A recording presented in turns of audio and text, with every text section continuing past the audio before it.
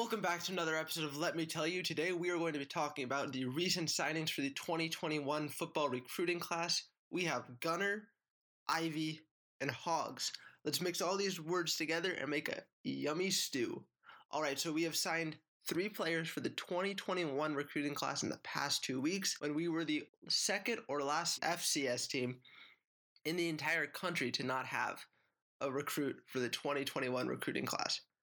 So, we signed Brock Dew, who had the coolest background for his recruiting commitment. It was a Mountain Dew themed for his last name, which is great. So, he is one of the top offensive linemen from the state of Arizona. Queen Creek, just where Gunner Cruz went, actually. Our possible starting quarterback for next year. Brock Dew is a solid run blocker, which is great for Borgie. He's technically sound. He has great technique. He looks to be a starter, possibly, then grow into a draft prospect like Dillard, and needs to work on his pass blocking technique because sometimes people just grab defensive linemen who are fast, which is not what you can do because that's holding, and you don't want that. Then we signed Christian Hilborn from Utah. Look, I don't break down film. I didn't play high school football. This is just purely how I've seen it. But I don't know if he's an offensive lineman. It looks like he just can overpower everyone. So hopefully he can grow and develop better fundamentals. But what's interesting is Brock Dew, he shunned 6 other Ivy League schools to play football here at WSU, also known as the Harvard of the West.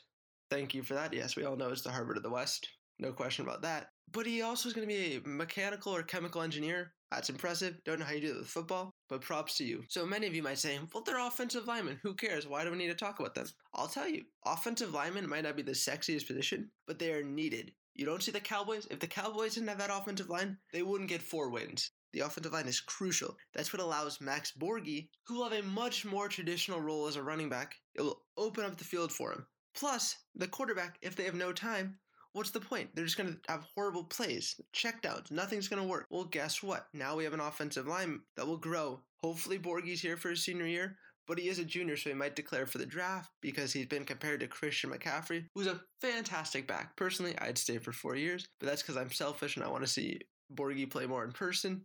But look, offensive lineman, great signing by Nick Rolovich. Keep it up, Nick. We believe in you.